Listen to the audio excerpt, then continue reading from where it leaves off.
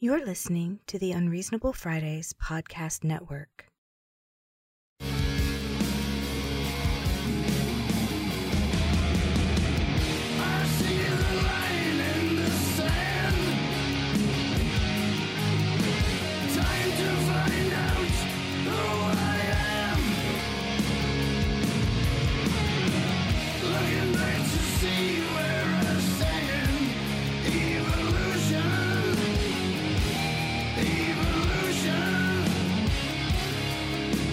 Does that help any?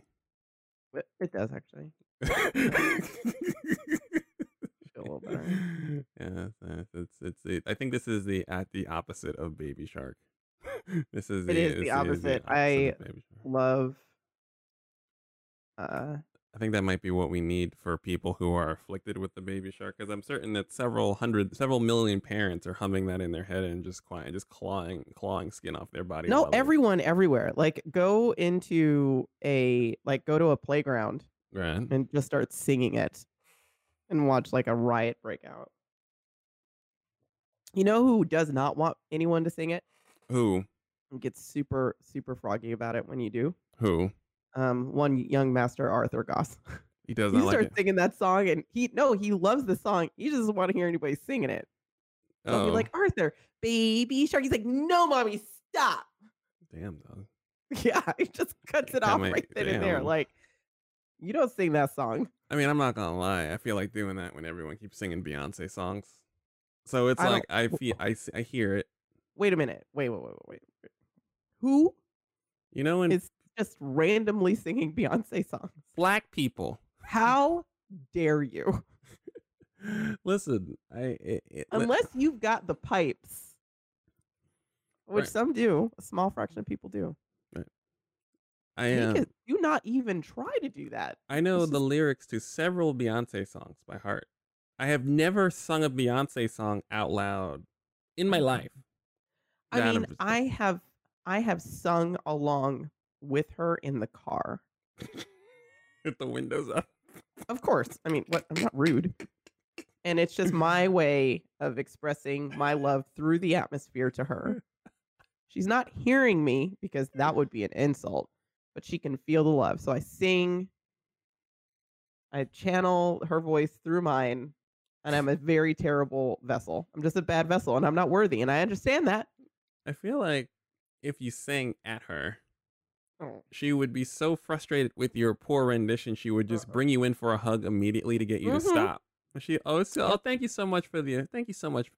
Come here, I'm nothing without my fans, baby. Come here, everybody, come here. And she would just hug you all around the top of the head, so all your mouths are covered, so everyone just can't breathe or sing. Yeah, everyone's just huddled in tight. Oh, you know what though? I bet it smells amazing. Oh yeah, no. Oh, just pulling close and I could die. Right. This tight bosomy hug. Mm-hmm. What? Mm-hmm. Mm-hmm. That's the type of thing where if all of a sudden you died, you were strangled by Beyonce, she put you in some stranglehold. You'd be like, that was worth it. No regrets. No regrets. I would love if I could die in a Beyonce, Michelle Obama death hug. Just a sandwich where they're both hugging me tight until I die. I mean, if I were on death row, can I ask for that as my method of execution? I might go kill somebody just to do that. You die with a big toothy grin on your face like Joker gas. Oh, for real. Just yes. Right. Joker gas. Are you talking about like 1990 Batman? Of course I'm. Listen. Like a 1990 Batman reference. Yes. Listen, most of it. That's the reference we all understand. That's the Kevin Conroy animated series is the one we all know. We all know that Batman. But also, let's be clear: the greatest superhero movie soundtrack was for the 1990 Batman. Oh, Danny Elfman? Oh, Prince. Oh, okay. Yes. Oh, right. I forgot he did. Yes. I forgot he did that. He did the whole thing. Remember Bat Dance? Greatest. I forgot the What Prince was did. happening in 1990? I didn't know Prince did a thing with Batman. Yeah. Prince Batman soundtrack. I didn't know that. I need to do we should do like a live tweet of Batman with like links to Prince videos. Because I bet there's people who don't know. There's a Bat Dance? Yeah. What? I didn't know there was a Bat Dance. Right. You were like, what, 5? In 1990, yes, I was a hot 8 years old. Yes. Okay.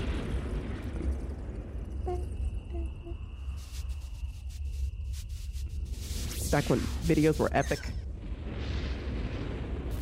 What, 25 minutes long? Oh, I got a live one here.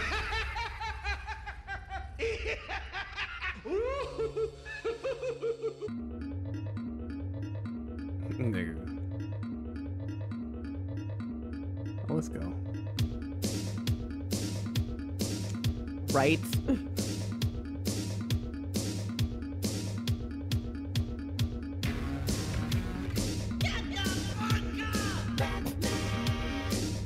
Do you not know this?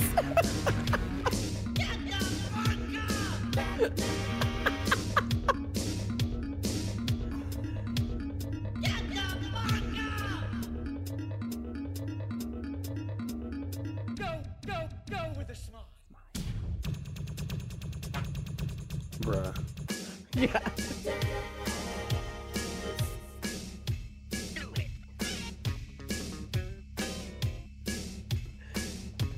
My thing is, if I had known this existed, I would be vehemently against our modern movie treatment. Like if I had known, because we've left this behind now. We can never Yeah. have an Iron Man dance video ever. No.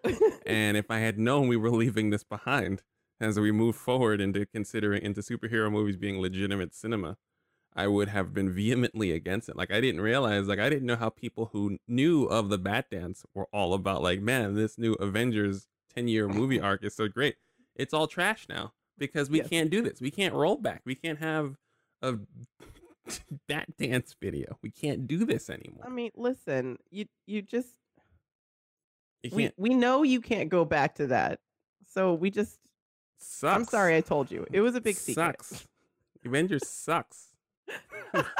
MCU's trash. I didn't know this is garbage. I didn't realize like I care about how they resolve this Thanos situation, and there's no video. There's no I mean, no you know, there's like a reason. whole like album of stuff. Like there's Party Man. You know about Party Man? No, what the fuck is Party Man? What? You know, Um, all right, I'm just gonna. everybody's got like split faces. We're just gonna have to do the show because now Yeah. this is now we're now looking down the abyss, the deepest, Yes. darkest rabbit hole in the history of this program. Yep. So Yeah. we can't jump in there. We're just gonna come out the other side like Narnia into some type of 1990s rhythm and dance world, kind of like that old Moonwalker Genesis game where you just kind of dance and kick things off the screen. Wait, what? You don't remember Moonwalker for Genesis? You played Was it. that the Michael Jackson game? Yeah.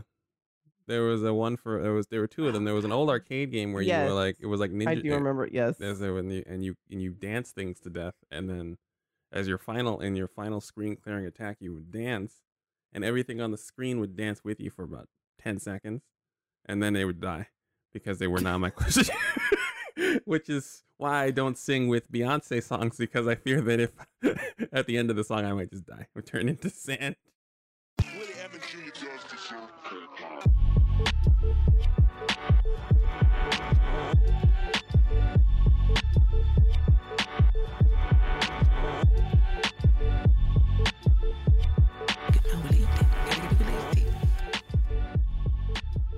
Good morning, everyone. Welcome to another episode of Unreasonable Fridays. I'm your host, Aaron Rand Freeman, and with me I have the waterlogged, perpetual. What are you now suffering? Like long suffering now because of the rain? Are you now long suffering? Has the pool overflowed? Almost. It's almost overflowed. It's raining so much now that Southern California doesn't know what to do, so they're just pushing really loud alerts to my phone every hour. Dasha Mitchell, everyone. Dasha Mitchell. Waterlogged. Dasha Mitchell. I'm here. I'm alive. I apologize to my listeners if I sound a little coldy. I've got that cold. Y'all know the one. Right. The cold. It's just cold. Yeah, it's it's all in my head. It's in my face. I'm in recovery, but I don't sound great. January sucked. January was some type of trench war, some type of World War One trench war.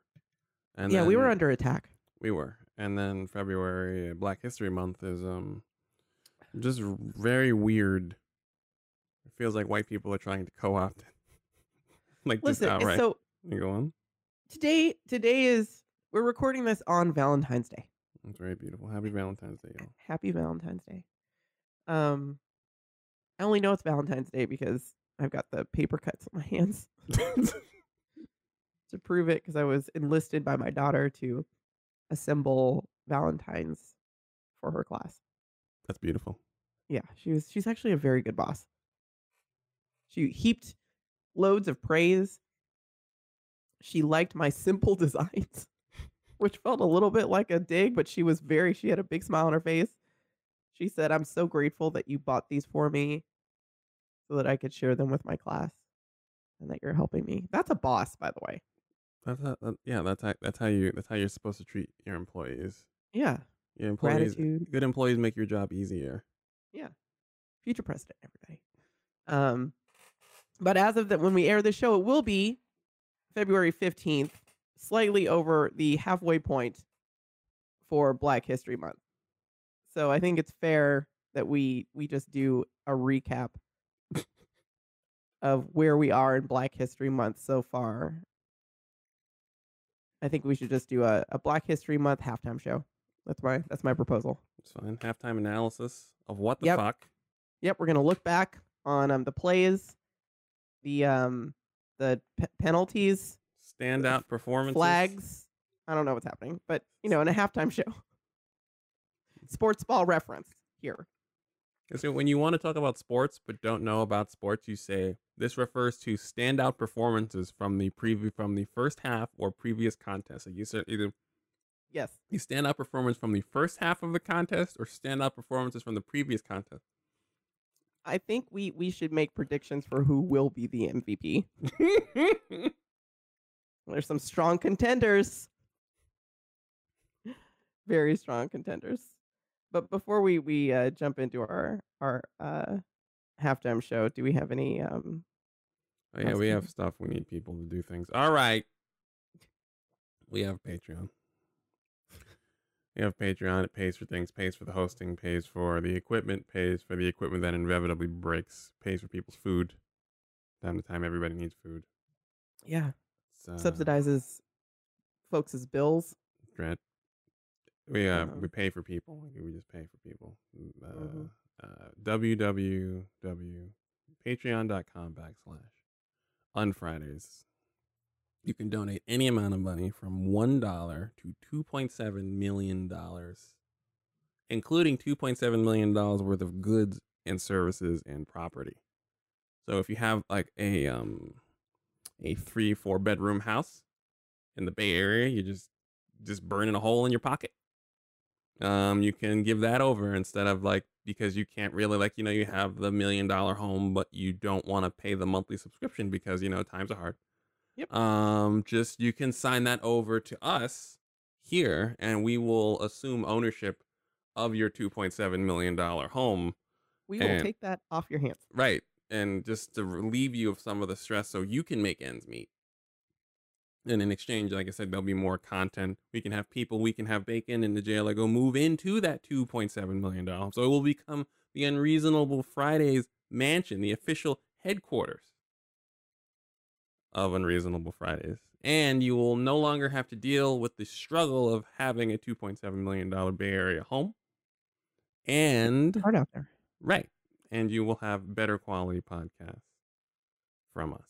Just there you go. That's patreon.com/unfridays. Like I said, I know that times are hard. People are having trouble making ends meet. So if you have a home, a vehicle, like if you have a multi-million-dollar Fast and the Furious style car collection, for example, but you just don't have anywhere to drive it all, then, you can also sign that over. I mean, And gas then- is expensive. Right, gas is very expensive. So then we will become the owners, and it will become the fleet of Unreasonable Fridays, and then people will have cars, and then we'll be more mobile. We'll drive around. Because, even though I've never driven a Ferrari, I will take that shit right to Safeway like an adult. Like a goddamn adult. So. I mean, also, it being Black History Month, hey, white listeners, why don't you kick in a few bucks and assuage a little bit of that guilt? I mean, I understand that y'all owe us about $1.5 trillion. But you made it very clear that you don't want to have any part of that. It's not fair. You weren't responsible or whatever. But you still kind of feel a little bit bad about the way things are going down. White folks, it's not a good look this month. So yeah, kick in a few guilt bucks. They spend the same as regular bucks. That'd be a great cryptocurrency for Black people. Guilt bucks. Guilt bucks. I mean, the value would skyrocket anytime any prominent white person opens their mouth, apparently. Want to absolve yourself of feeling terrible about your people, about your tribe, white folks? You can invest in guilt bucks. Just send a Black person some guilt bucks. Just leave a brick of money on someone's stoop. There you go. All right. Yeah. That's it. Yeah, I think yeah. also, if you want to contact us, we are available on Twitter at Unfridays, twitter.com/Unfridays. Also, on Facebook, you search Unreasonable Fridays. And yeah, I think we are. All right. No, also, we have shirts. I didn't realize. I forgot. We have merch. Wait, we have merch? That's right. We have merch. tpublic.com. Unreasonable Friday. You search Unreasonable Fridays. Hey, shirts. And you can get shirts. You can get hoodies. And They're real cute too. I'm putting in a plug for the Unreasonable Gaming shirt only right. because it was designed by one Althea Goss. She did a great job. Thank you, Althea, wherever Yeah. you are. Yeah, she drew the most adorable little demon baby I've ever seen. Which increasingly bears a striking resemblance to her little brother. So I see you. So yesterday I picked up Arthur at school, Right. and every day, because it's a delightful little daycare, they write a note about what he did that day. And it's usually like, Arthur had a great day playing in the sand, and we learned about magnets, and we told him not to stare directly in the sun, stuff like that. And yesterday's note was a little bit different. They kept talking about safety What? and how to teach him about safety when playing with others. And I was like, oh no, what happened? So I Oh, talked no. to the teacher, and he and one of his friends, they started out by running around playing a chase game. Then Mhm. chase turned into run around and bump into each other Oh at boy. full speed. Oh boy. Everyone's still having a great time though.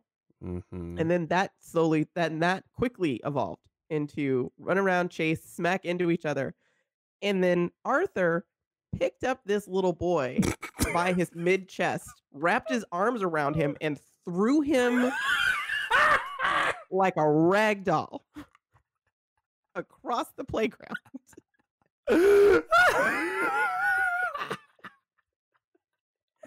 I want everyone to remember that this little boy is 2.5 years old.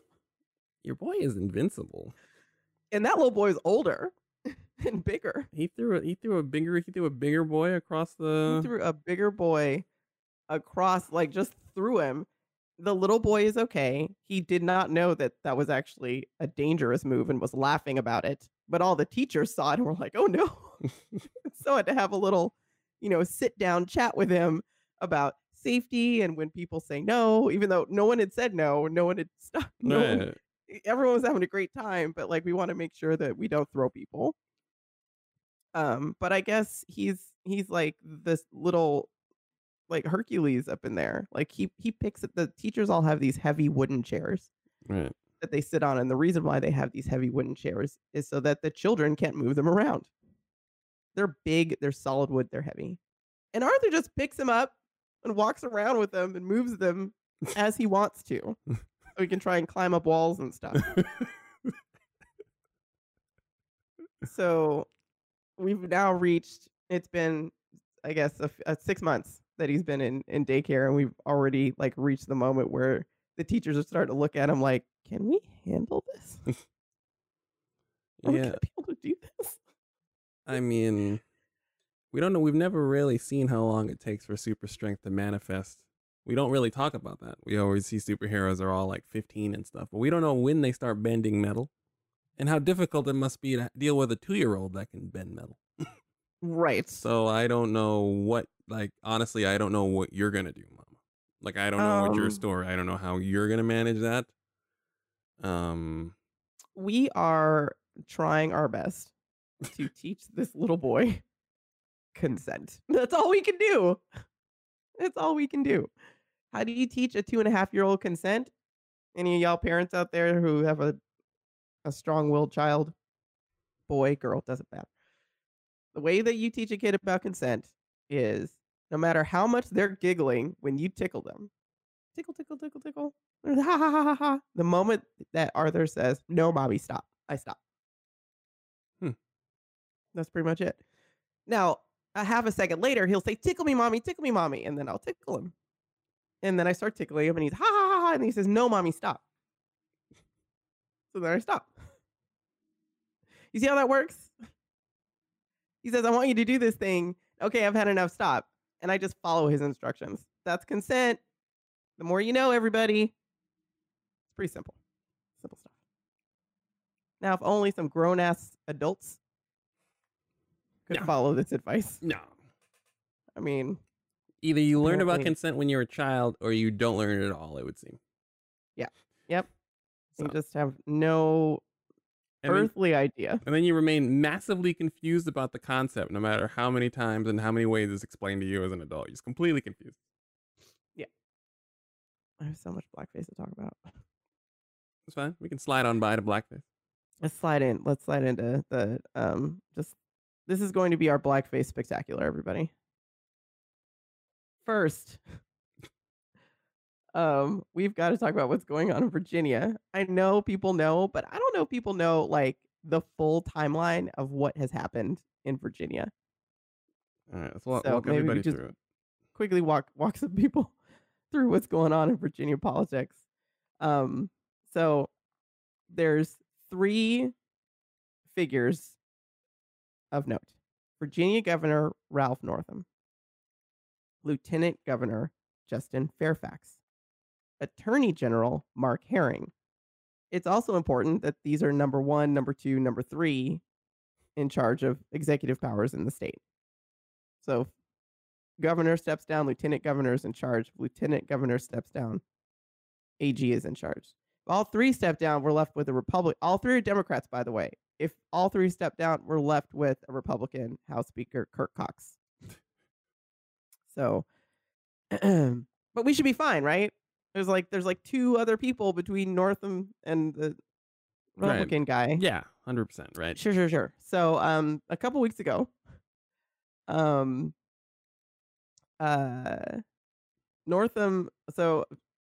was talking to, got into an exchange, about abortion, and he was trying to explain about like late term abortion, and that kind of took off in right wing circles. So people were kind of coming after him. That was January 28th was the interview. Friday, February 1st, a racist photo from Ralph Northam's 1984 medical school yearbook shows up. That was supposedly sourced from Big League Politics, which is a right-wing outfit. And it shows there's someone in blackface alongside another person in a KKK outfit in 1984. Right. I was alive in 1984. I was conscious in 1984. It was not okay to do any of this in No. 1984. No. No, I can attest. It was not okay. It was bad. They had like very special episodes of like Different Strokes and Nell and shit about it because we don't do that. So Northam comes out and apologizes. Right. And then tries to moonwalk. So he writes an apology that was like, I'm so sorry. This is not I'm sorry if I offended anybody. It actually, in terms of like public statements, it was kind of like, I mean, not great because none of it is great, but it was better than some. Right. But then he backpedals the apology on Saturday by saying he doesn't think that he's either of the people on the page, but he admits that he did once dress up as Michael Jackson for a dance contest, wherein to be a more convincing Michael Jackson, because it was the 80s and Michael Jackson's face was still brown, he wanted to just make sure that he really went all in on this contest. So he went into someone's closet, found brown shoe polish, and rubbed it all over his face. Right. Then in a press conference, this fool tried to moonwalk to prove that he was in fact dressing up as Michael Jackson. To which, to his wife's credit, she was like, I don't really think that's a good idea. I don't think this is the time or the place for you're trying to apologize for blackface. And I think if you did the moonwalk, that might be a bad look. So Sunday, it's been 3 days, by the way. Okay. So we have an apology Friday. Saturday, we have an attempted moonwalk and a backpedaling of the apology. Then they're thinking that like, oh, he's gonna have to step down because everyone's mad about this because it is offensive and he's not taking account for what he's done. And so all eyes turn towards Lieutenant Governor Justin Fairfax, which, turns out as far back as 2004, this motherfucker's been accused of sexual assault. Now I want to take a moment for a second because there's been some chitter chatter out there about like, why is it that only when people become in the limelight that folks come out? No, this woman tried to tell her story in 2004. Right. That was 15 years ago, and he still made it. Right. Okay, so now we got blackface governor and rapey lieutenant governor. This is not looking good so far. We got two down. Folks who should probably step aside. But we still have the AG, right? We got the attorney general. Right. Yeah, so everything's going to be fine. So Monday comes along. Fairfax is like, I didn't do that. In the typical, like, you've been accused of something and you don't want to actually like come to terms with anything that you've done. More details about the assault come out. He's saying it was consensual. We all know this narrative. It's disgusting. Right. I believe that lady. I believe both of them ladies. But as attention turns to him, Northam is kind of like literally moonwalking his way out of the room and trying to get back to work so that he can try and like get Amazon to come to Virginia, right? Like that's what he's working on right now, which is a whole other thing. Okay, so like then and the AG number 3 in line, Mark Herring, on Wednesday, who had called for Northam to step down. because what Northam did was incredibly offensive. Out of nowhere, acknowledges that he wore blackface when he went to a party at the University of Virginia in 1980. I mean, let him get in front of it. I I mean, guess. I mean, I He- mean, I mean, sure. I mean, you gotta get in front. I mean, you gotta get in front of it. The worst thing now is when you get found out, because I mean, Northam's response to it was terrible, and I figure he just like. There's always, it seems like these weird things that happen to white men where they get caught out there, and then their response is stifled because apparently their counsel is just other meathead white dudes. So they're just like, you don't let yourself get pushed around by whomever. So then they wind up doubling down and looking really foolish and then moonwalking on stage having retracted an apology that they just gave. So shout out to this other guy for actually just being like, no, I fucked up. I'm just going to volunteer this now. Like, let me get in front of this. Here's where I respectfully disagree. This motherfucker, he knew that this was wrong. And it wasn't about him like, I'm gonna get found out because the number one and number two are gonna step down. Mm-hmm. And people are gonna find out. Like, I mean, is there a picture? It's not like he showed a picture and was like, this was me and I'm sorry. He just said, like, yeah, this thing happened once. Also, I do call into question the fact that he wore blackface in 1980 to look like a rapper. Ain't no white dude in Virginia knowing about any rap in 1980. Like, literally, who are you? I was Who like, are you? oh, he's a smokescreen. Yeah. Oh. Oh, huge smoke screen. Like, was he dressing up like Curtis Blow? You didn't know who Curtis Blow was? DJ Kool Herc? That was. So no, it's a smoke screen. That dude literally threw up blackface as a shield, which is the most staggering amount of privilege and white nonsense I have seen in a minute, as a way to deflect blackface allegations and impropriety against the governor. This motherfucker, I'm Spartacus the thing, and was like, I did it too. You can't kick us all out. We all did it. I mean, I also would like to say that we're only into half of the first week of Black History Month when all this is happening.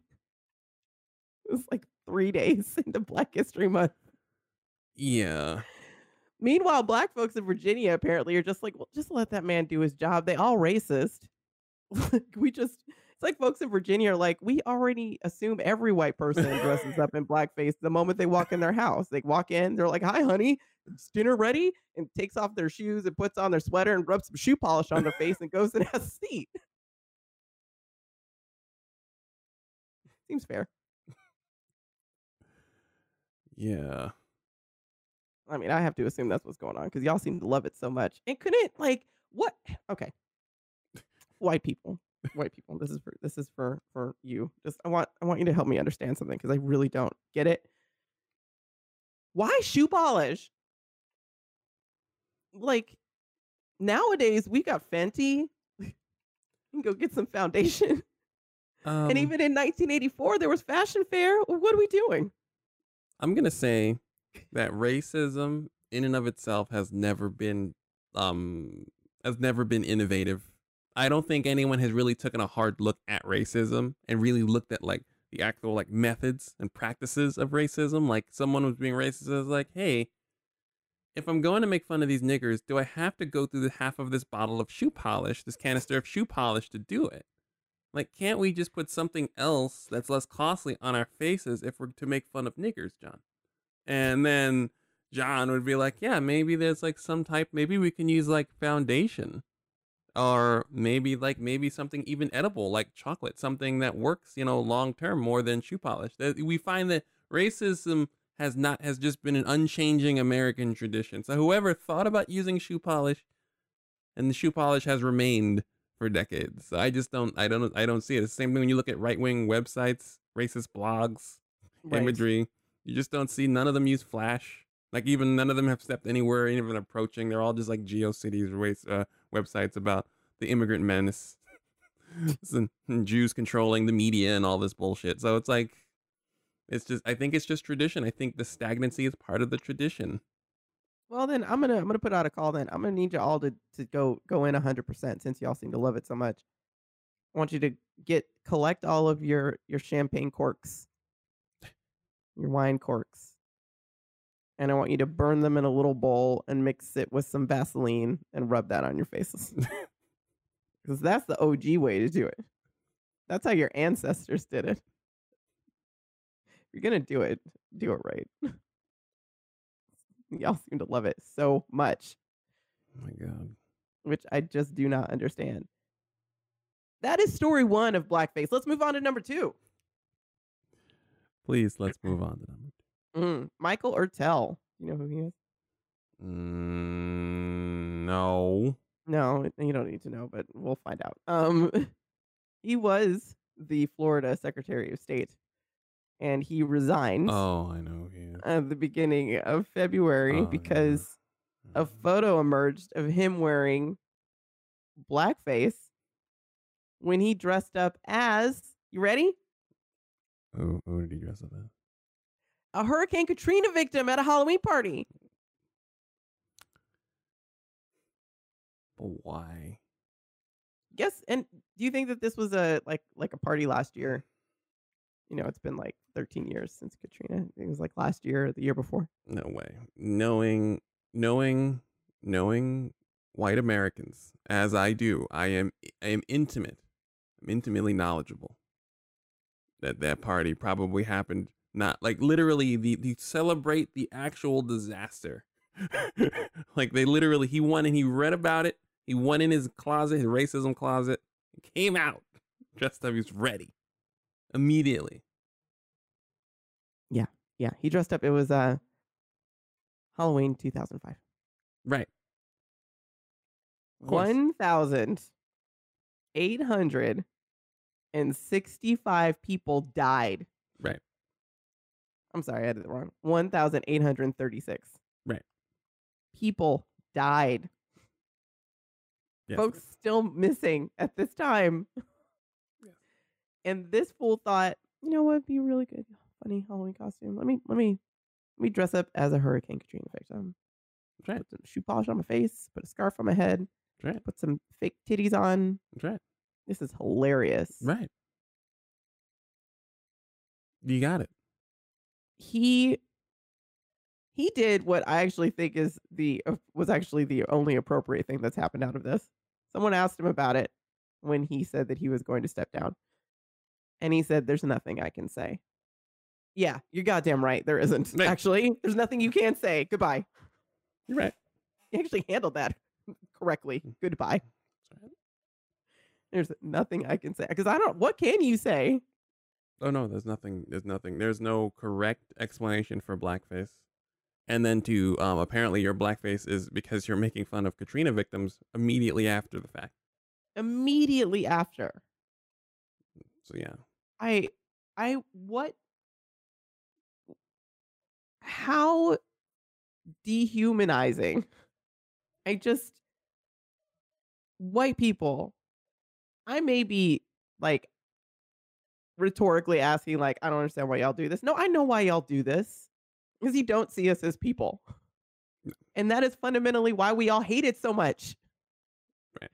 And also, we keep telling you, it dehumanizes us. It makes us feel like you don't see us as people. And y'all still keep doing it. They get real obtuse. The mental gymnastics always start once you try to come at them with some just on the basic, we don't like it. It doesn't make us. It makes you feel like you're dehumanizing us. You're dehumanizing us when you do it. Take it from the mouths of black people. And then the mental gymnastics routine starts, and the back flipping starts, and the dancing and the twirling, the diving and the rolling starts, and they get real obtuse. It becomes a real complex topic for them to understand. They have no idea what you're talking about. They cannot understand, and it becomes a thing where they think like it means something to them. Like the white people will speak about it like it means something to them, which has always been peculiar to me. Like, it should be easy for you to do something if it is disposable, as you say. White people talk about it like it's always a mistake, like it's something, but then you should have no like problem. they stumbled into a shoe polish factory. Right. And if that's the case, and if you fucked up and you tripped and fell face first into shoe polish and you just rubbed it on your face and then decided to say fuck it and got a red Thriller jacket and then started doing moonwalking because you already had the shoe polish on your face, which is fine. Then when black people say don't do that, it should be easy to avoid slipping and falling into further canisters of shoe polish. You should always watch where your shoe polish canisters are in the off chance this happens again because the black people don't like it. I'm not worried about it. Like I said, black people say they don't like it. So I'm just going to go ahead and take it easy. It should be easy for me to avoid this. Should be easy. That is never the case. Also, other white people.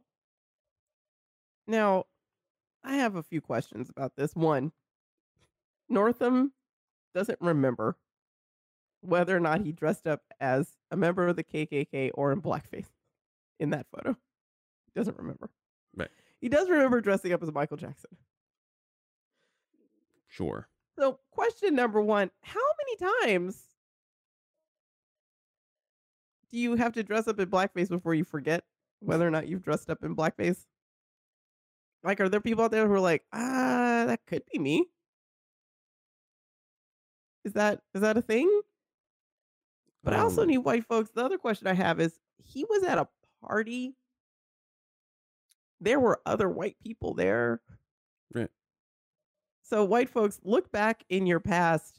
How many parties have you gone to where there just been white people dressed up in blackface?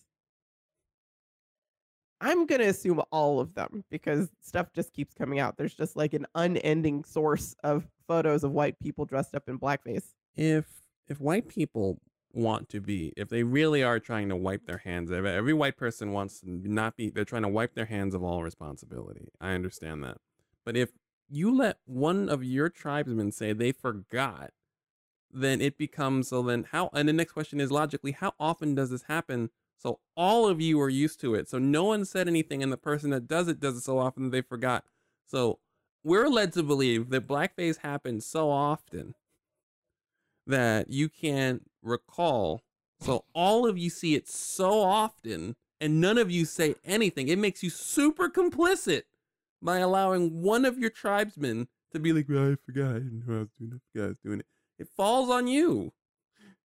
Police yourselves, because then it looks like I said, we're just sitting here like, I guess all of you have always gone to parties full of people with blackface and have said nothing because everyone who gets outed is like, oh, I forgot, except the one guy who had the good sense to be like, I fucked up, and then jumped out a window. You know? I mean, I also think this is a lesson for like our allies is so overused. But if you consider yourself to be a progressive white person, with first of all, don't ever say without a racist bone in your body. I don't know what that is.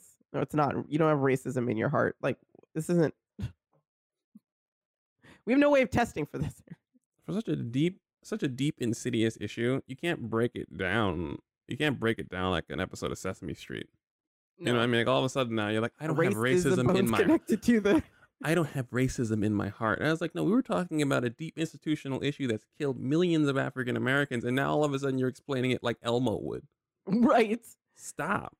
But I think the one thing that like is a marked difference that I have noticed amongst white folks that I would consider to be on a woke trajectory and white folks who are flailing. Maybe you want to be on the woke trajectory, but you just can't get there. You got hang-ups. The difference is that the white folks on the woke continuum, they're actually, I think that a big part of it isn't just that we're like black people are seen as human beings. I think the other thing is that a keen awareness that they are white and that when other white people do stuff, it reflects badly on them. So they're actually running around to white people who are acting a fool saying, stop doing that. It hurts people's feelings and you're making me look bad. You're making us all look like idiots. Stop it. So if that helps you to understand how to get on the woke trajectory, just see all of these other white people as just a flat out embarrassment. Yeah. Because you should be embarrassed. You should feel collective shame because it does reflect on you. Yeah. It just does. Same thing with Gucci. Gucci got in trouble because they have a blackface turtleneck.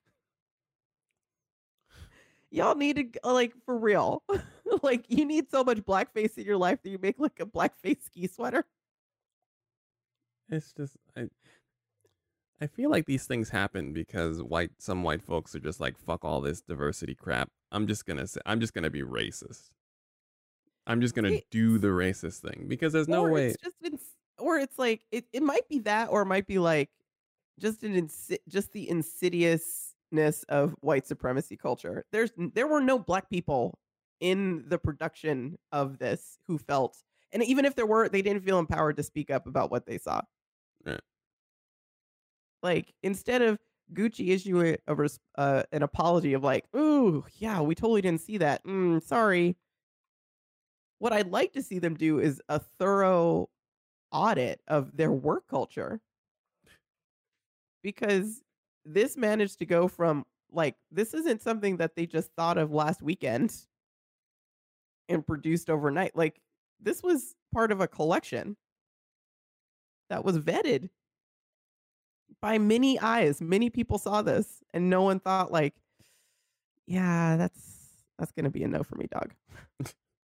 Like not one person, which means that even if you do have black people in there, you got you fulfill your diversity quota or whatever, then black people don't feel included in anything.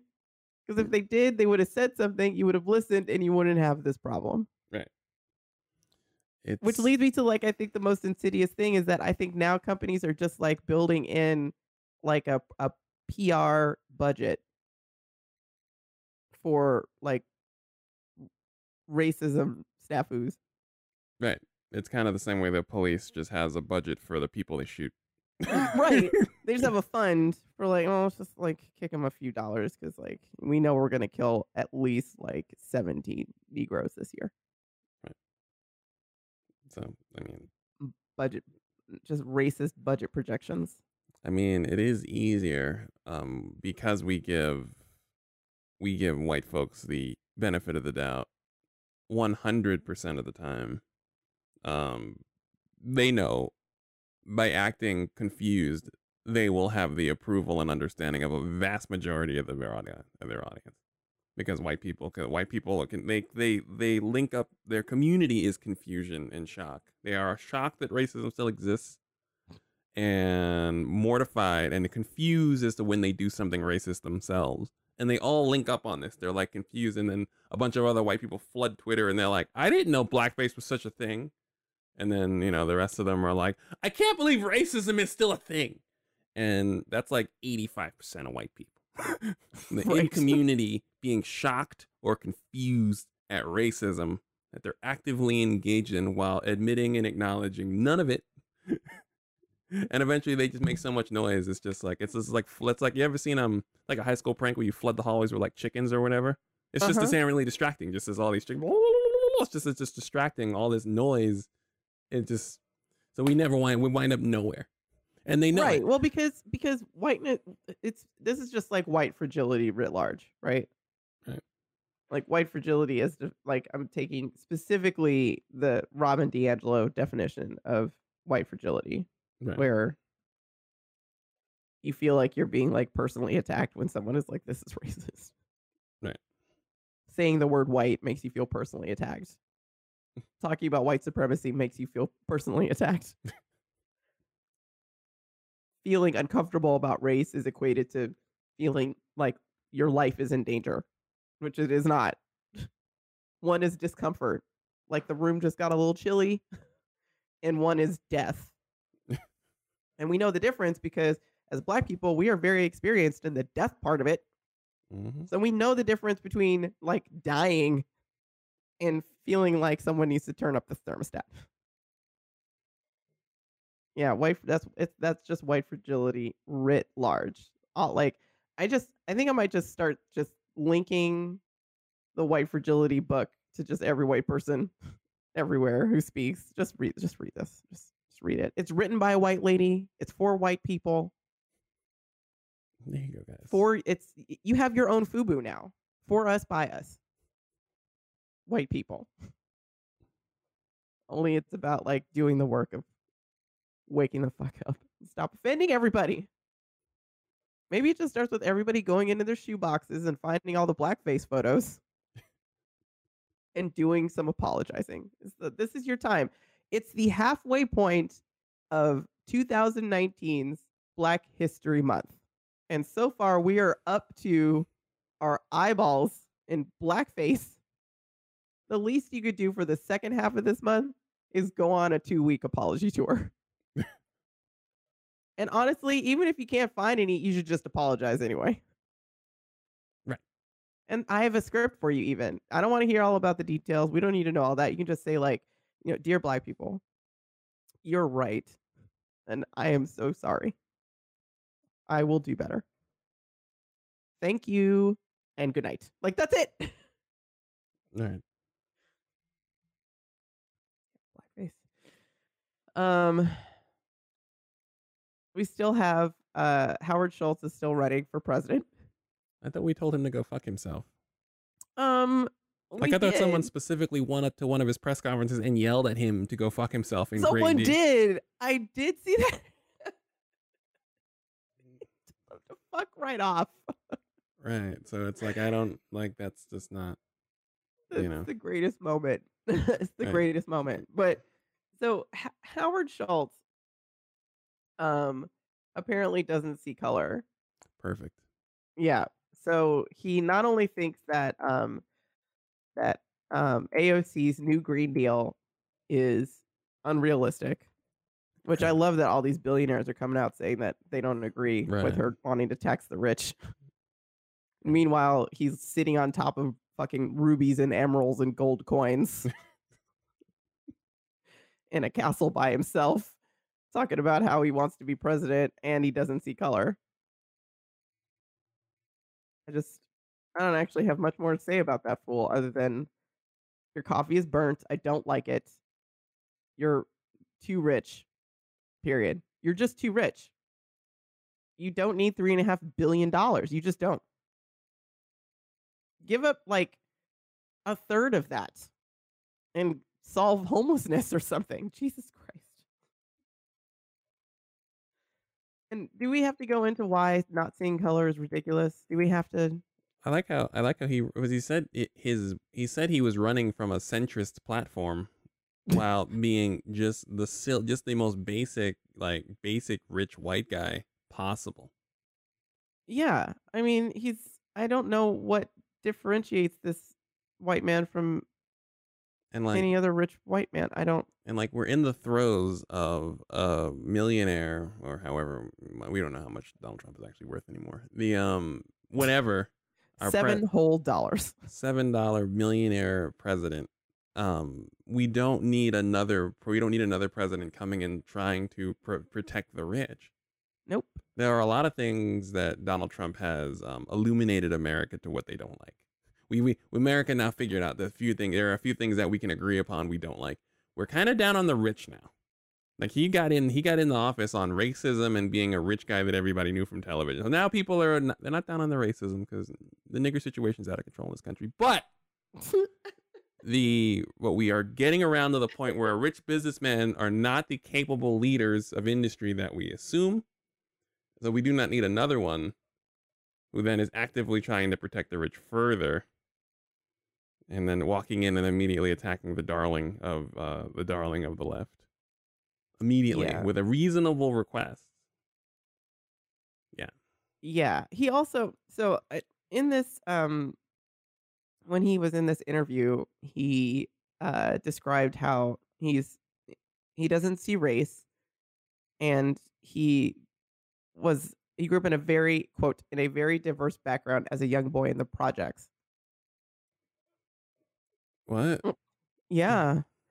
So, he did grow up in a housing development that was controlled by the New York City Housing Authority.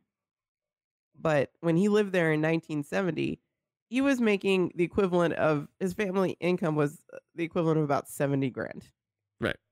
in today's dollars, which is not what. When you say you grew up in the projects, you're implying that you grew up poor. He did not. He was pretty middle class. Also, that project was 90% white people. Right. So what is he even talking about? How often like people just say that, just start talking stuff and they don't think that anyone's going to look them up. Right. And We can see you. and like you're just saying that because it's funny because they'll just say that they were a part of a thing that became the symbol of impoverished blackness, like impoverished people of color. You being in the project's not the same thing. It's just not No. the same thing. And we'll look this Nope. up. We'll look this up. And it's not hard to look up. Mm-mm. Just No. saying you were raised in the projects doesn't have the same ring to it if you were in the projects. And what year was he in the projects? 1970? Right, 1970 just doesn't have the same impact. No, sir. Also, he's just surrounded by a bunch of sycophants who are like, Howie, gonna save the world with coffee. Go for it. You're gonna be president. And I'm not gonna lie to you. For someone who is a CEO of Starbucks, his own campaign is wildly tone deaf. Starbucks was very much Oh. a thing that people wanted, and it was kind of packed. It kind of hit. It started where it needed to start and expanded, kind of with a finger on the pulse of America. It was actually rather well done. As much as Yeah. we might not like a Starbucks every 50 feet, Starbucks is well done. It's a sign of good quality branding, a combination of Sure. branding and business Yes. that is amenable to how people want American businesses to go. So we don't mind a Starbucks taking over every block because we know Starbucks has decent food, decent coffee, treats its employees decently. It's a decent place. Everything works. Starbucks is the reason. Whatever Howard Schultz is doing, he came out with no idea what people wanted, swinging at all the wrong people, and then flailing all over the place. He came out wildly tone deaf compared to the actual product that made him famous. Like there's nothing Starbucksian about his campaign so far, and that's embarrassing. Like what? Right. How? Yeah. Also, and it was also in response to like the two black men getting arrested in a Starbucks.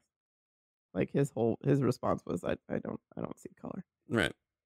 And just like newsflash, everybody, just as a reminder, when white people say I don't see color, what you're actually saying is I refuse to recognize a history of systematic violence and bigotry from white people to black people.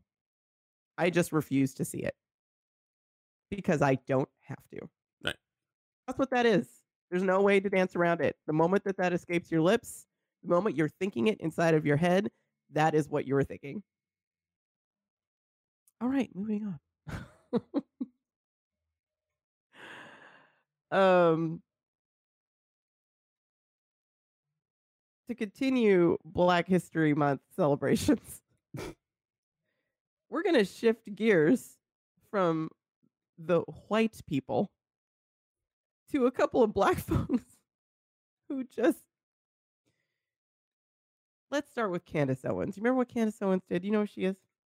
I know she is one of those black folks making a living off of defending racism, making white people feel better. That's like her job. I don't know the specifics of it. She's a conservative commentator. She's like all of 29 years old. She's pro-Trump. She's critical of Black Lives Matter. She's the black girl that shows up on Fox News who like defends when like stuff is not being racist when it clearly is. Right. She went from really having like no interest in politics and being a Democrat to suddenly being like a conservative Trump supporter who's like pro-Western civilization and whatever the fuck. Like she's influenced by some pretty great people like Ann Coulter and Milo Yiannopoulos. Classic. So we know she's... All right. Well, she's too deep in the sunken place to retrieve. Oh yeah, if she comes to the cookout, she's like bringing us all down with her. So she can't come. But this woman literally got on in front of a bunch of people and said that Hitler wasn't that bad. What? Yeah, sure. Yeah. Um, she and okay, by saying Hitler, she didn't actually say Hitler isn't that bad, technically. She was talking about, she had a question, fielded a question about the word nationalism and why nationalism basically has a bad rep. She says, Uh-huh.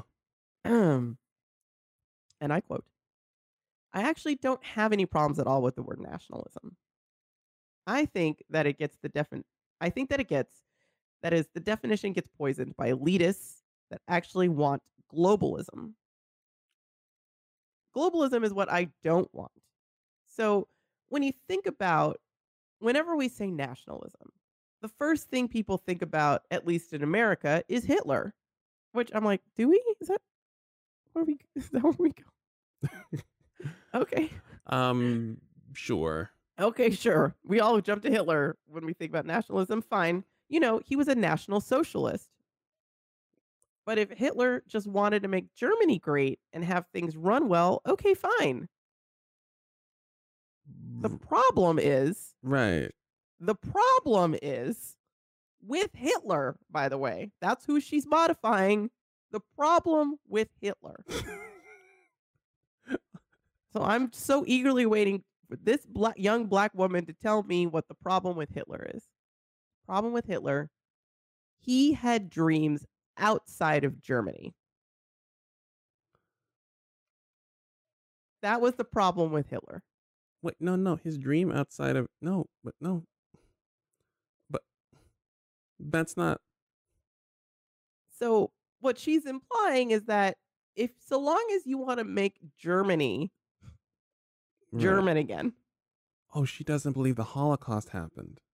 she admitted that she does. She's like, no, Hitler is a homicidal maniac. I would never like say that. It's just that he had dreams of expanding. There's no way in the world that she believes the Holocaust happened and can fix your mouth. And Like can say you can say that. come out of her You mouth. can't come out of her mouth. Like it's the type of thing. There are a lot of people who will just say it because you don't want that smoke by saying it publicly, and then they'll just follow up with some bullshit like, "Well, you know, Hitler. If you think of it this way, no, that's a fail. That sentence will fail, and that's the sentence of someone who doesn't believe in the Holocaust. It just isn't. You cannot even have a loose understanding of what happened, and be like, oh well, here's an example.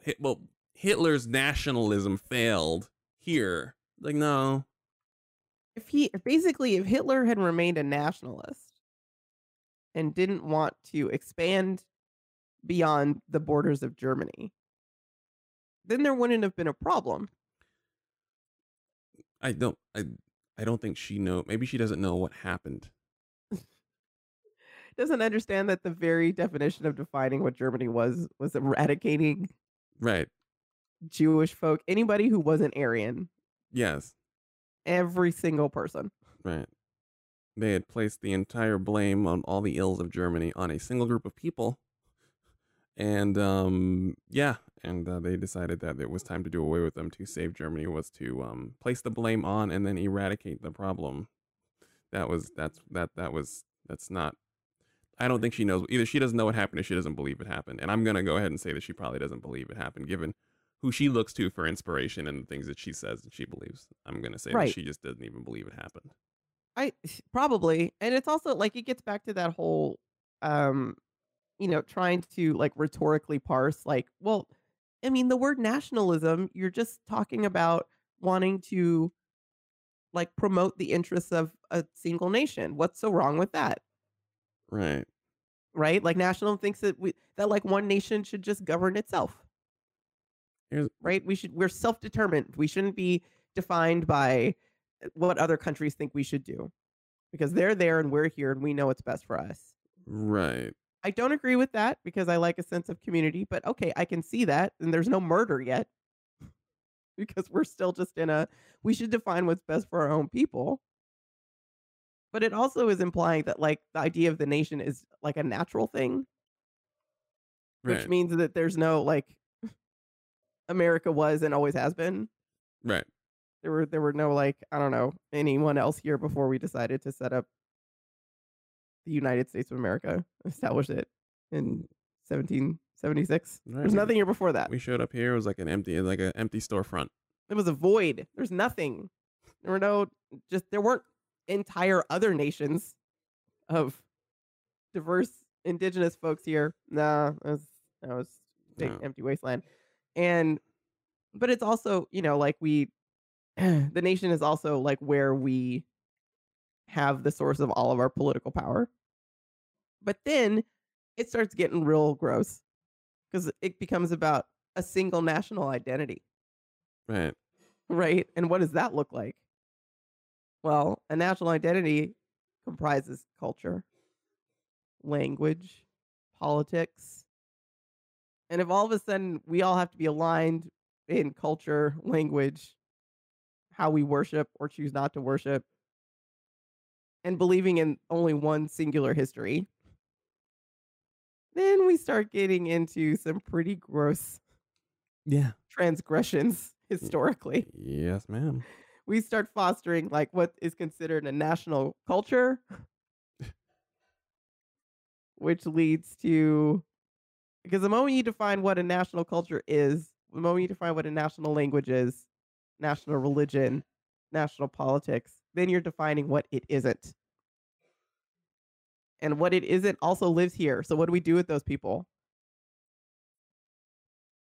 Right. So no, Candace. I don't care how mealy mouth you try to get. You're a Holocaust denier at best. Clearly. Like, I have a suggestion. Girl, pull yourself up by your bootstraps. Get the fuck out of the sunken place. In fairness, the sunken place is lucrative. I always say that a black person that turns on black people you can make passively $100,000 a year. Oh, you know what? Maybe she just got debt. I mean, she's 29. I would say this right. There is no way. Just like I never actually checked. Like I want to know like the Patreon numbers for these people, the PayPal like statements and stuff. Because there's no way you're not getting paid, because this is the good premium content white people like. When black people are like, this is fine. I don't get what all these other black people are worried. And then they turn towards the blacks and keep trying to essentially broker all the statements white people can no longer say. That's good business. If we turn heel, if this podcast turned heel, we'd be lucrative by November of this year, even with everyone, all the audience being like, what the fuck? There'd be a whole new audience be like, oh, yes, unreasonable price. Yes. I can't put my finger on it, but man, this whole shift, I can't put my finger on it in here. I'm not gonna, but man, here's $100 a month. Man. I feel better. Man, it just feels so good to listen to you guys. I just love your viewpoints. You're so logical and even keeled. Wow. Wow. I don't feel threatened at all. It's great. 5-star reviews all up and down, thousands of dollars a month on Patreon. Somebody would probably, then they would have found somebody with a $2.7 million property would show up, be like, hey guys, heard you guys are having some difficult times, but your message needs to be out there. Right. Here's my address. Don't worry about it. Just get comfortable, all of you. Make me feel so good and safe. Man. Yeah. It's, I think Candace, I mean, maybe like maybe your dad like needs like a new kidney. We got medical bills. Listen, if you don't, we are all taught as black people. I'll say this, we are taught as black people that there's something wrong with black people on some level. We're taught that by America. There comes a point where either you wholeheartedly accept it or you don't. If you wholeheartedly accept it as a black person, there might be money in it for you. It's true. But here's a little bit of it's not breaking news because it's from October, but her father apparently posted on the ABC 15 Arizona Facebook page. Robert Owens Jr. said, "My daughter is Candace Owens, and she asked me to volunteer to support Martha McSally. But the negative ads are a big turnoff. Please ask her to please stick to the issues. I told Charlie Kirk to contact her campaign." What? Yeah. Her daddy straight up said, "Can you please tell my daughter I do not approve of what she is doing because she's not taking my calls anymore. Well, she's making a good living then. I hope so. Pay down them student loan bills, girl.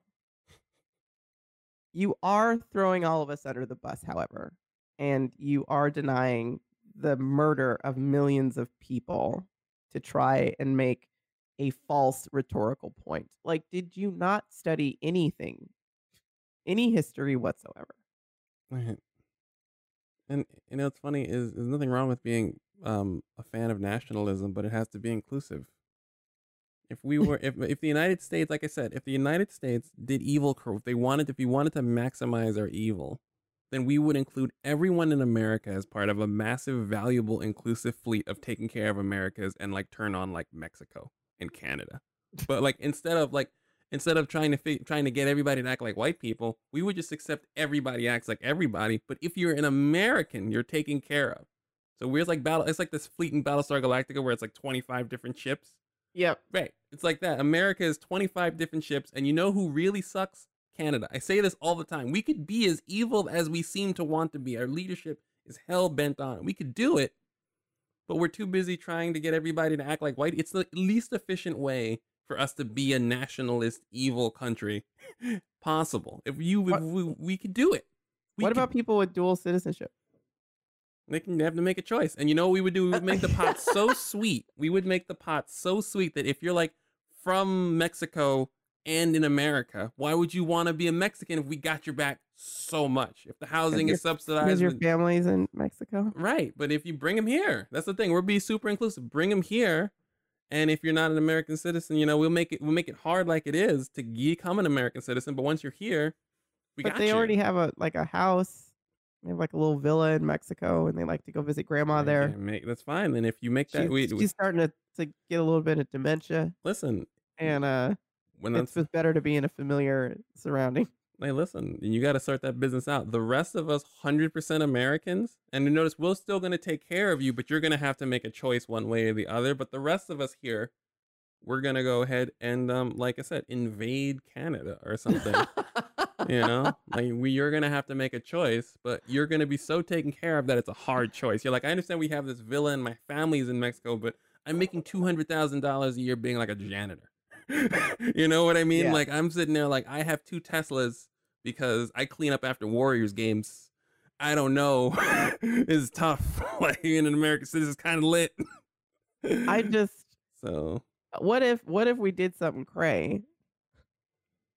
Like just got rid of just borders. Hey, listen.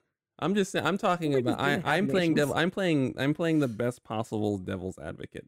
Now the idea of borders is the easiest way to fix this problem, but I'm just playing like America build seems a wall.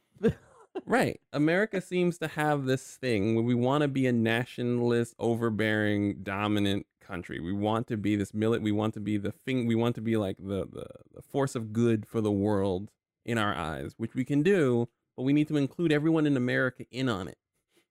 We don't include enough American citizens in on it to be able to gain momentum for us to be this nationalist G.I. Joe. If we want to do the G.I. Joe thing, we can do it. But if you notice, G.I. Joe had every person in it. They were all racist caricatures, barefoot Asian guy, basketball soldier with a basketball, Indian dude putting his ear to the ground to listen to stuff. I get it, right?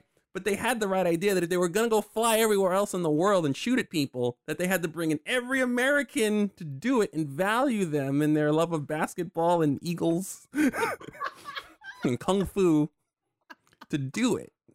Which is like, it's racist, but it's not terribly off. It's not off the track. It's like, that's how, like I said, if America seems to have this desire for a thing and we're doing it wrong. I'm talking about if we were to do the thing America wants. It's not the thing I want us to do. But America seemed to, our leadership, the history of America, what we're trying to do is that. And we're doing it wrong. It needs to, so you're telling me we just need to look to our 1980s cartoons. Listen, the G.I. Joes were super fucking inclusive. Yeah, G.I. Joe. Also, what was the wrestling one? I forgot the wrestling one. I used to watch that one all the time. And also had like the Native American man. Right. And like, who was the Mean Gene? May you rest in peace. Hulk Hogan, who's super racist, but he was there. I mean, he kind of is America, Right. right? Like, Oh, Rock and Wrestling? was it Rock and Wrestling? The Yeah. one that had the Junkyard Dog in it. Yeah. Yeah, Hulk Hogan's Rock and Wrestling. Yeah, it's Hulk Hogan's Rock and Wrestling. Yeah. Yes, I watched that all year. Right. It was only on TV for a year, Right. It was not. and I watched it the whole time. Of course you did. That's right. Because every time Junkyard Dog came out, the song came on of Another One Bites the Dust. That was his theme song, and it had a good beat. So that's the America that we're going for, is Hulk Hogan's Rock and Wrestling. I mean, I'm not saying I agree with it, but it seems as though America has an intent and we're not going about it the right way.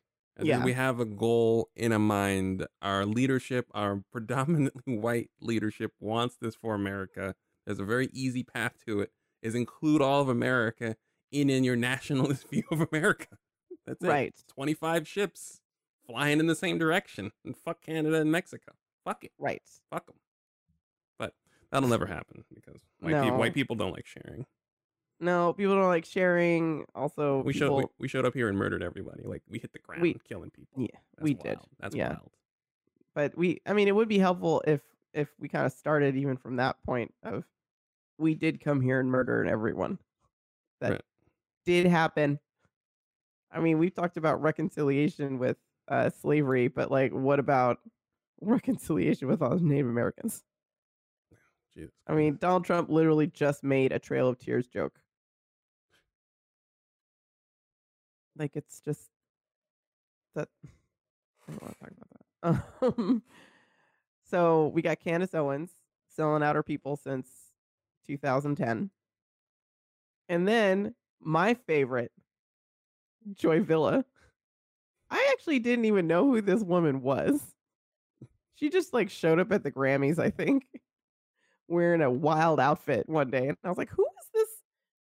And at first I saw her, I was like, oh, look, she's got like a cute little natural. Look at her little hair. She's got like a pop lip. Who is this person? And then she like has this dress reveal, and it's like a rainbow abortion baby. And I was like, what? It's pro-life. Not just pro-life, but like, so she showed up at the Grammys wearing a Build the Wall, like chainmail dress and a Make America Great Again bag. Right. That's what she did. That's what she did. She's some kind of, I'm still trying to kind of figure out who she is. She's a musician. Right. I guess. So I went to go and like look up her music, and I think I put a link in our lesson plan. I think we got it. Let's see. I think we got it. Check it. Let's check this out.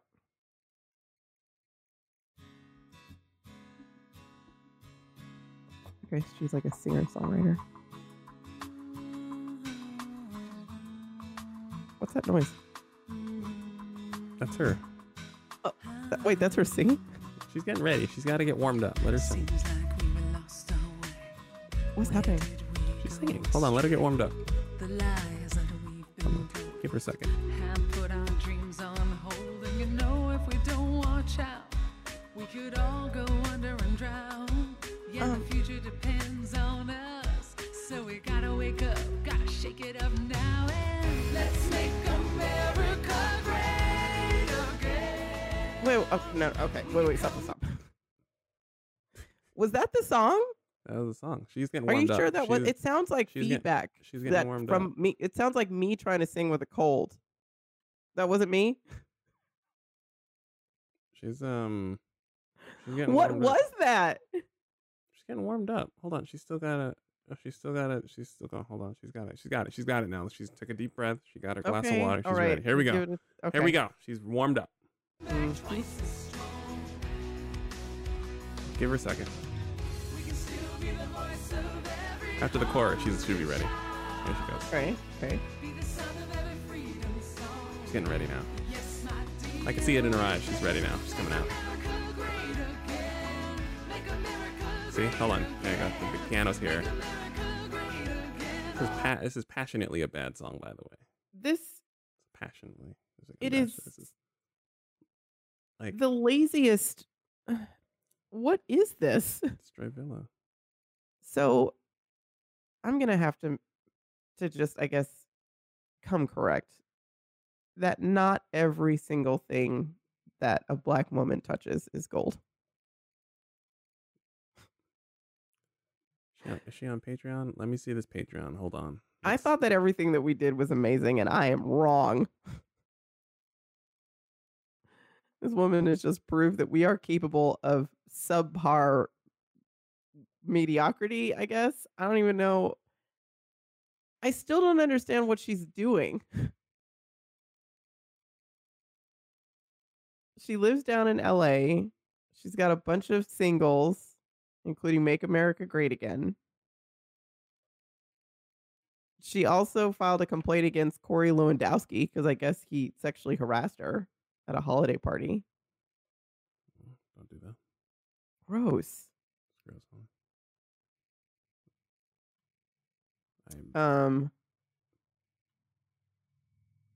Gross. She just keeps showing up at the Grammys.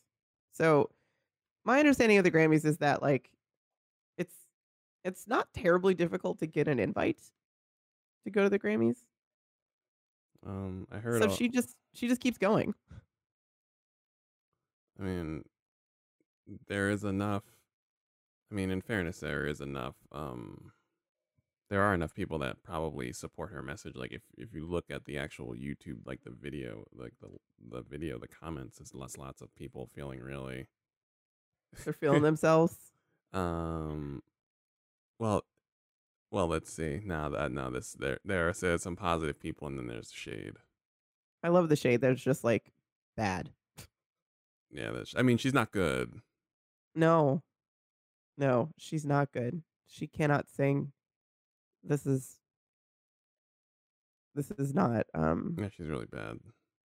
If you're going to make a pro-Trump song, at least sing on tune. Yeah, it's not. That wasn't good. No, that's bad. And also, when is she talking about whose dignity is she talking about? Like, quick message to Joy Villa and Candace. I understand that. I mean, I don't know what it is that you think you're trying to do, but you're trying to get that paper, I guess. And that's fine. But like when we all get cast out into the ocean or whatever it is that the plans are for the white powers that be, just because you're going to be last to be thrown in the ocean doesn't mean you're not going to get thrown in the ocean.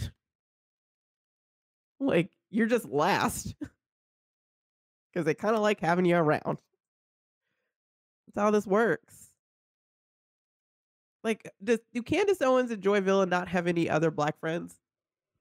I'm certain that they had them. I assume it's knowing I remember the Rachel Dolezal documentary where she had black friends and they were like, no, this is no, and she was like, fuck it. And I imagine that these two ladies here, Candace Owens and Joy Villa, were also like, fuck it. I'm certain that the black friends have been sheared off by now, especially Candace Owens, who publicly goes out. At least Joy Villa like paces herself. She hides and then she emerges in a new like a build a wall dress, right, or Make America Great Again flag dress. Also, I'm just mad that I watched this video on my YouTube and now my algorithm's all messed up. Oh yeah, I think I fucked my shit up too. That's fine. Damn. I gotta erase that.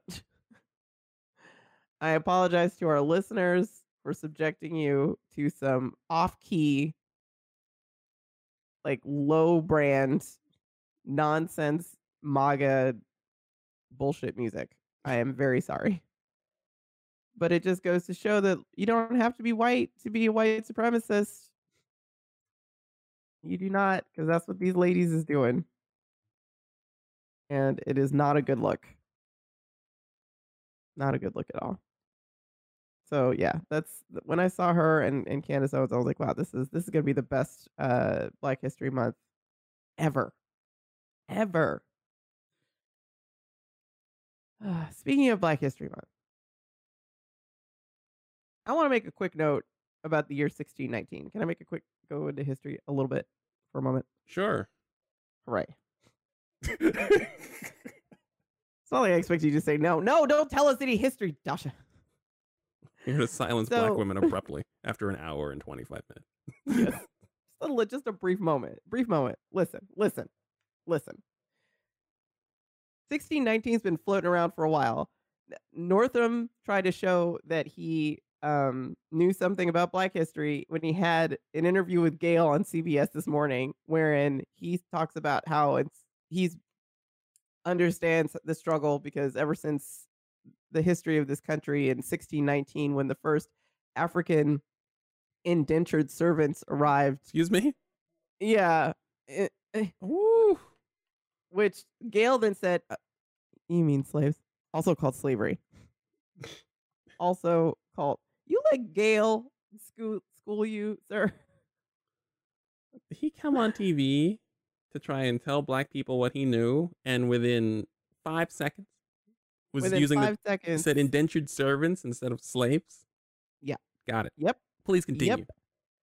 Now, I think it is important that the whole idea of indentured versus slavery versus America versus like all of these are constructs, right? That are based in like legal designations and how people are defining things. So to be clear, in the year 1619, and it's very popular right now because it is now 2019.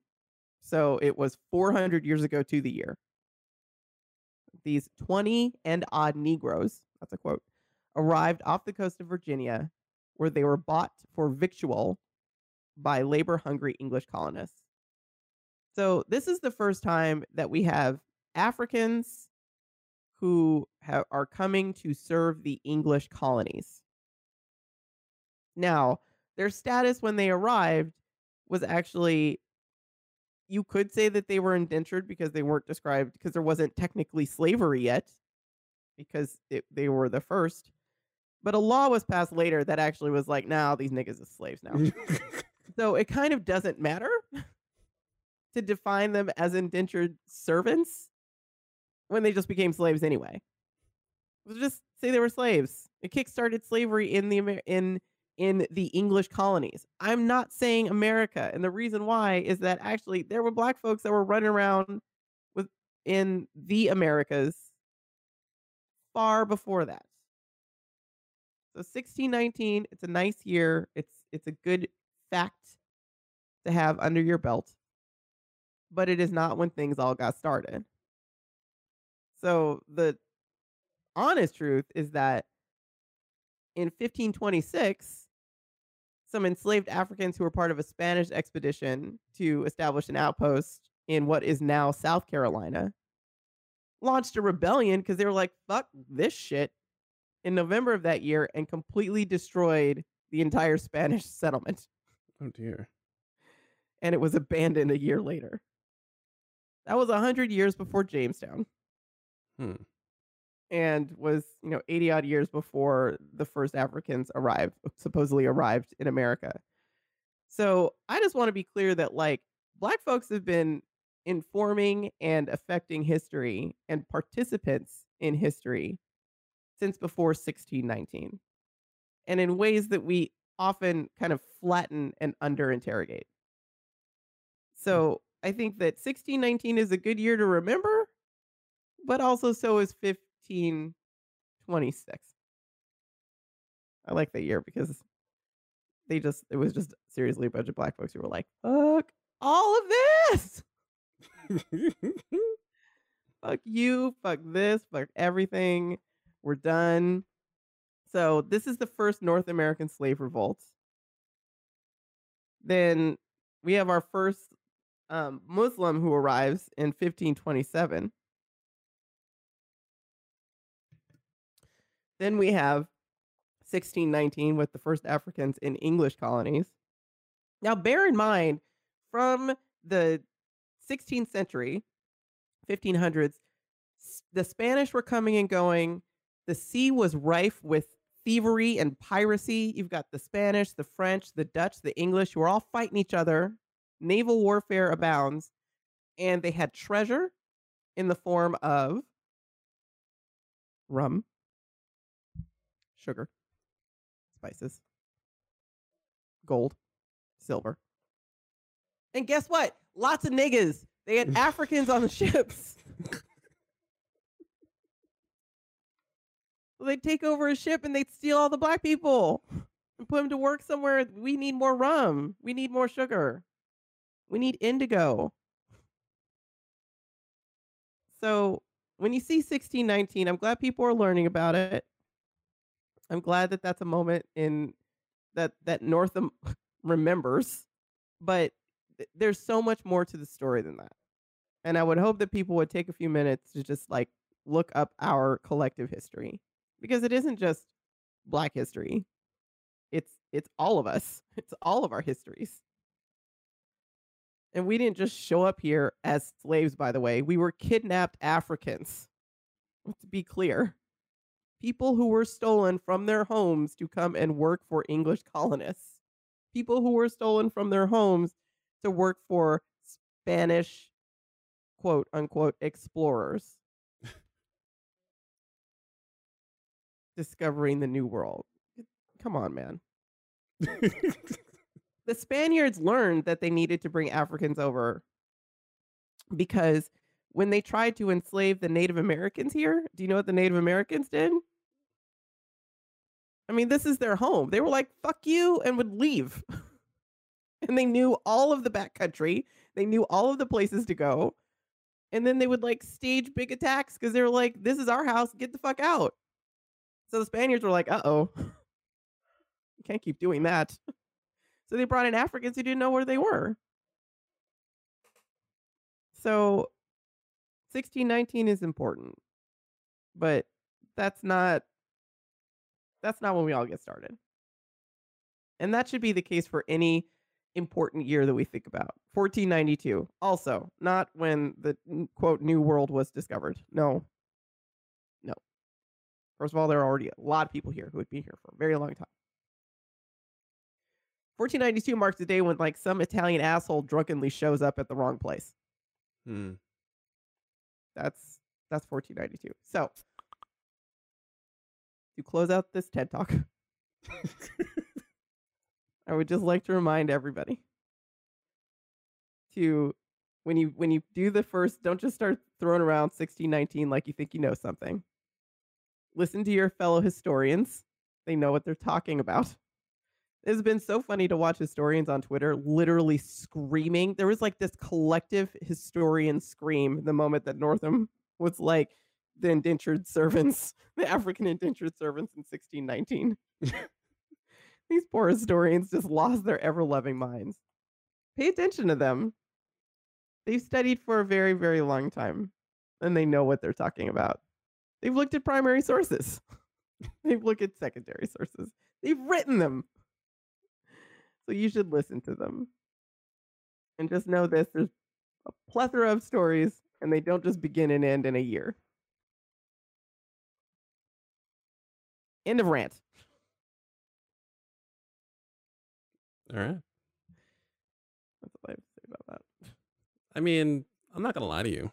I'm willing to leave the program on that note. Yeah. Yeah, it's a good one. I mean, everyone's got a couple weeks left of Black History Month Right. to do a little bit of reading. Do some apologizing, send some money. I can't imagine it can get much worse in the next 2 weeks, but at the same time, I'm Black in America and I know it will. I mean, white folks made a strong push. Yeah, they came out. I mean, this is just how white people celebrate Black History Month. Is that where we are? Isn't that white people celebrate everything? Like, I've never seen them celebrate another culture without just trying to put it on their goddamn face and dance around what they think it looks like. I've never seen it happen. They just can't. They're incapable of observing with respect. So I've never seen it. So, I mean, in small bursts, maybe, but I've never seen it long term. So, like, this is white folks jumping in on Black History Month right here. Yeah.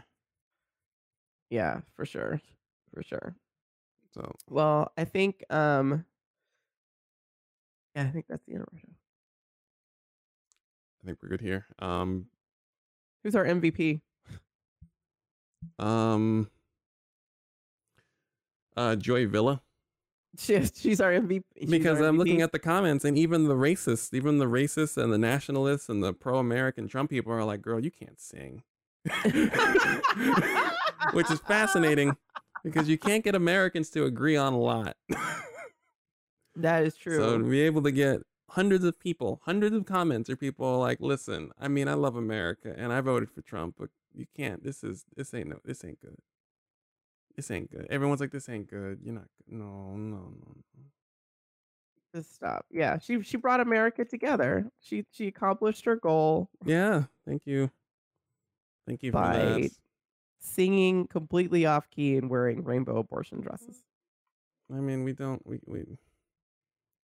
I mean, America is very much like the average American citizen. They don't know what they want, but they sure know what they don't want, and we clearly don't want that. And in that, we can come together, and I guess we can have a blessed Black History Month, riding the momentum from our shared hatred of Joy Villa's ability to sing, even if she's singing things that is pandering to a certain subset of America. They don't want to hear her do it.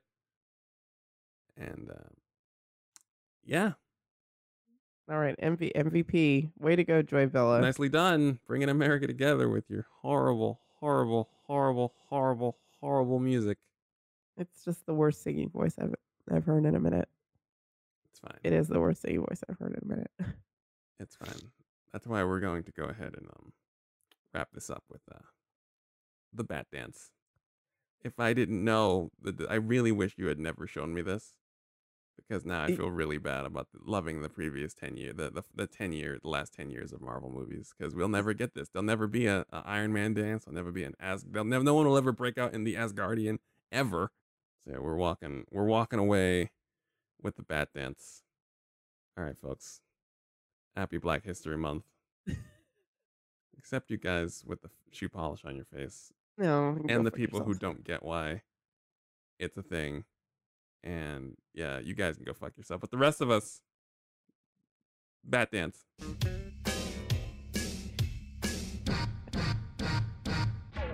Keep busting.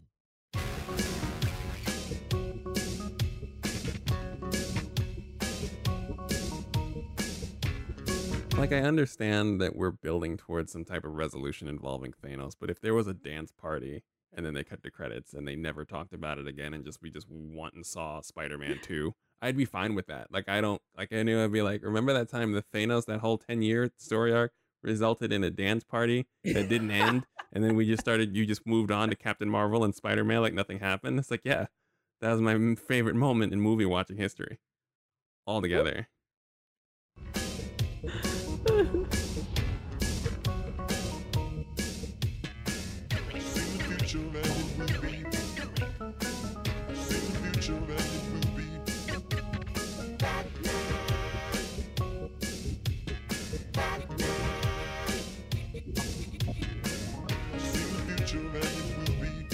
Like, where is this suit, by the way? This half Batman, half Joker costume. And where is the Batman?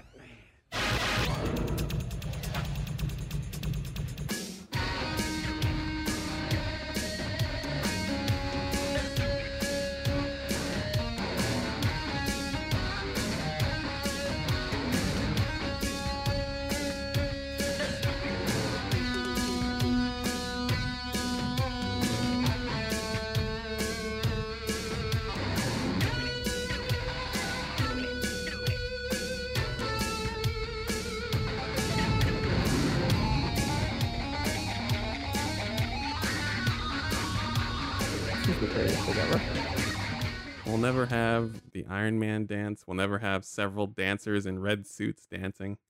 We'll never have the Asgardian. We'll never have the Infinity Dance. And this all sucks now. Nope. We're in a worse place because of it. Good night, everybody. Bye. Enjoy what you heard?